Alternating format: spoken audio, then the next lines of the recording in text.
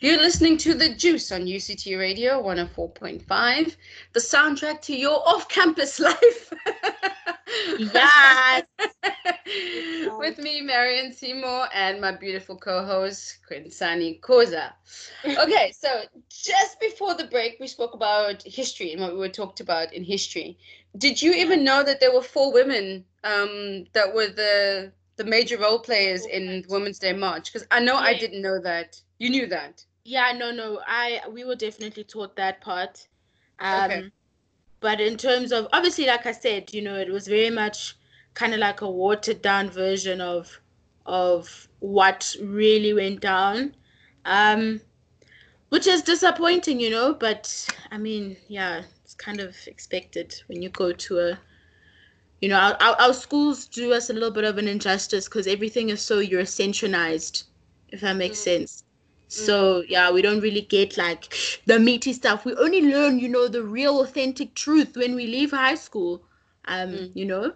And we get, the facts, the hard facts and the realities of things get taught to us when we're in varsity spaces. So it's a bit of a culture shock, but I mean, uh, can't say I'm disappointed, but I can't say I'm surprised.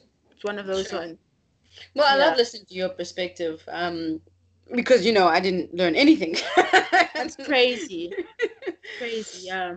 But the woman that I did learn about was Helen Joseph, and the only reason I know about Helen Joseph is because she's got a hospital named after her Yes. in Johannesburg. Yeah. Yeah. Um, she was a British national, arrested in 1956, Yeah. and then banned from speaking publicly in 1957, and then she was acquitted in 1961, Mhm. and the first white woman placed under house arrest in 1962 under the Sabotage Act. Oh, So if I read, about the 1956 and the women's movement in South Africa, I would have sworn that Helen Joseph was the leader of everything. And I think, yeah. the TRC conversations, Yeah. she used to say that, she was an auntie, and why is the government so worried about her as an old auntie? Yeah. But it was actually Lillian Miss Lillian Ngoyi. Ngoyi that was Yeah. actually the leader. Yep. But you know what it is? It's again, it's history being whitewashed. Like, um, it's so sad that there's so many people that have gone down in history who are black, who are Indian, who are colored, who are people of color that played such fundamental roles, but because of their race, they were denied to be given that acknowledgement that they truly deserve. So, hence why I'm saying to you that, even though we learned about the stuff at school, everything was so whitewashed and pretty much diluted. So, it was just like, okay, such an underwhelming version of history. It's only when you get to varsity that, oh damn, like actually you've been lied to your whole life. Okay, but you know what I mean. Yeah. So can I tell you about Ma Ngoyi, Ma Yes. Lillian, as she was called? I mean, this woman was fire. She was absolute Listen. fire. Hey. She was the first woman elected to the exco of the ANC. Yes. She studied as a nurse, but she became a textile machinist because, she was black and job Yeah. reservations and what. Yeah. But here's the part that I love about her. She was a transnational figure.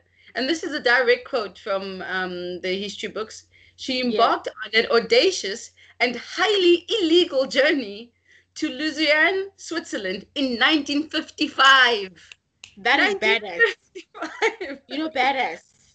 She was a Malin way. powerful orator and a Yes. fiery inspiration to Yes. everyone.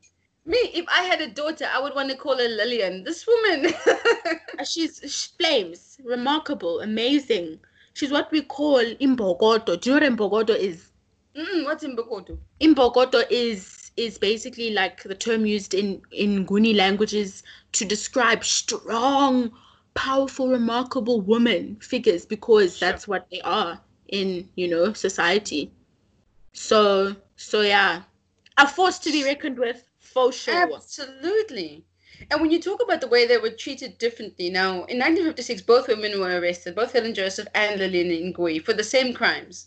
Yeah. Um, Helen Joseph was placed under house arrest and banned from speaking publicly, whereas Lillian Ngoyi got 71 days in solitary confinement But of course, and 15 years house arrest. again, disappointed but not surprised. And here's where I now blame the men Yeah. of our society, because now we've got an entire hospital dedicated to Helen Joseph, but Mm-hmm. Lillian Ngoyi only has a wing inside of another hospital. I think it's Christian Imagine. Baragwanath Hospital, and Yeah. she's got residences, and somebody named a ship after her lately. But I'm Yeah. like, where is the Lillian Ngoyi statue? That's the real question. Because of the incredible she literally played such a pivotal role in history, and again, she's not being fully recognized and acknowledged for the role that she truly played. So yeah, I don't know. It's disappointing, but I'm not surprised. It's crazy. It's No, just like man. at what point do we really value the women who shape our country, who shape the course of history? Do you know what I mean? Yeah, So no, it's absolutely ridiculous. And she's fire. So you know what? I am going to just meditate on my Lillian and Helen Joseph. Let's yeah, play Warrior by Tawana while we reflect on this beautiful women. bomb.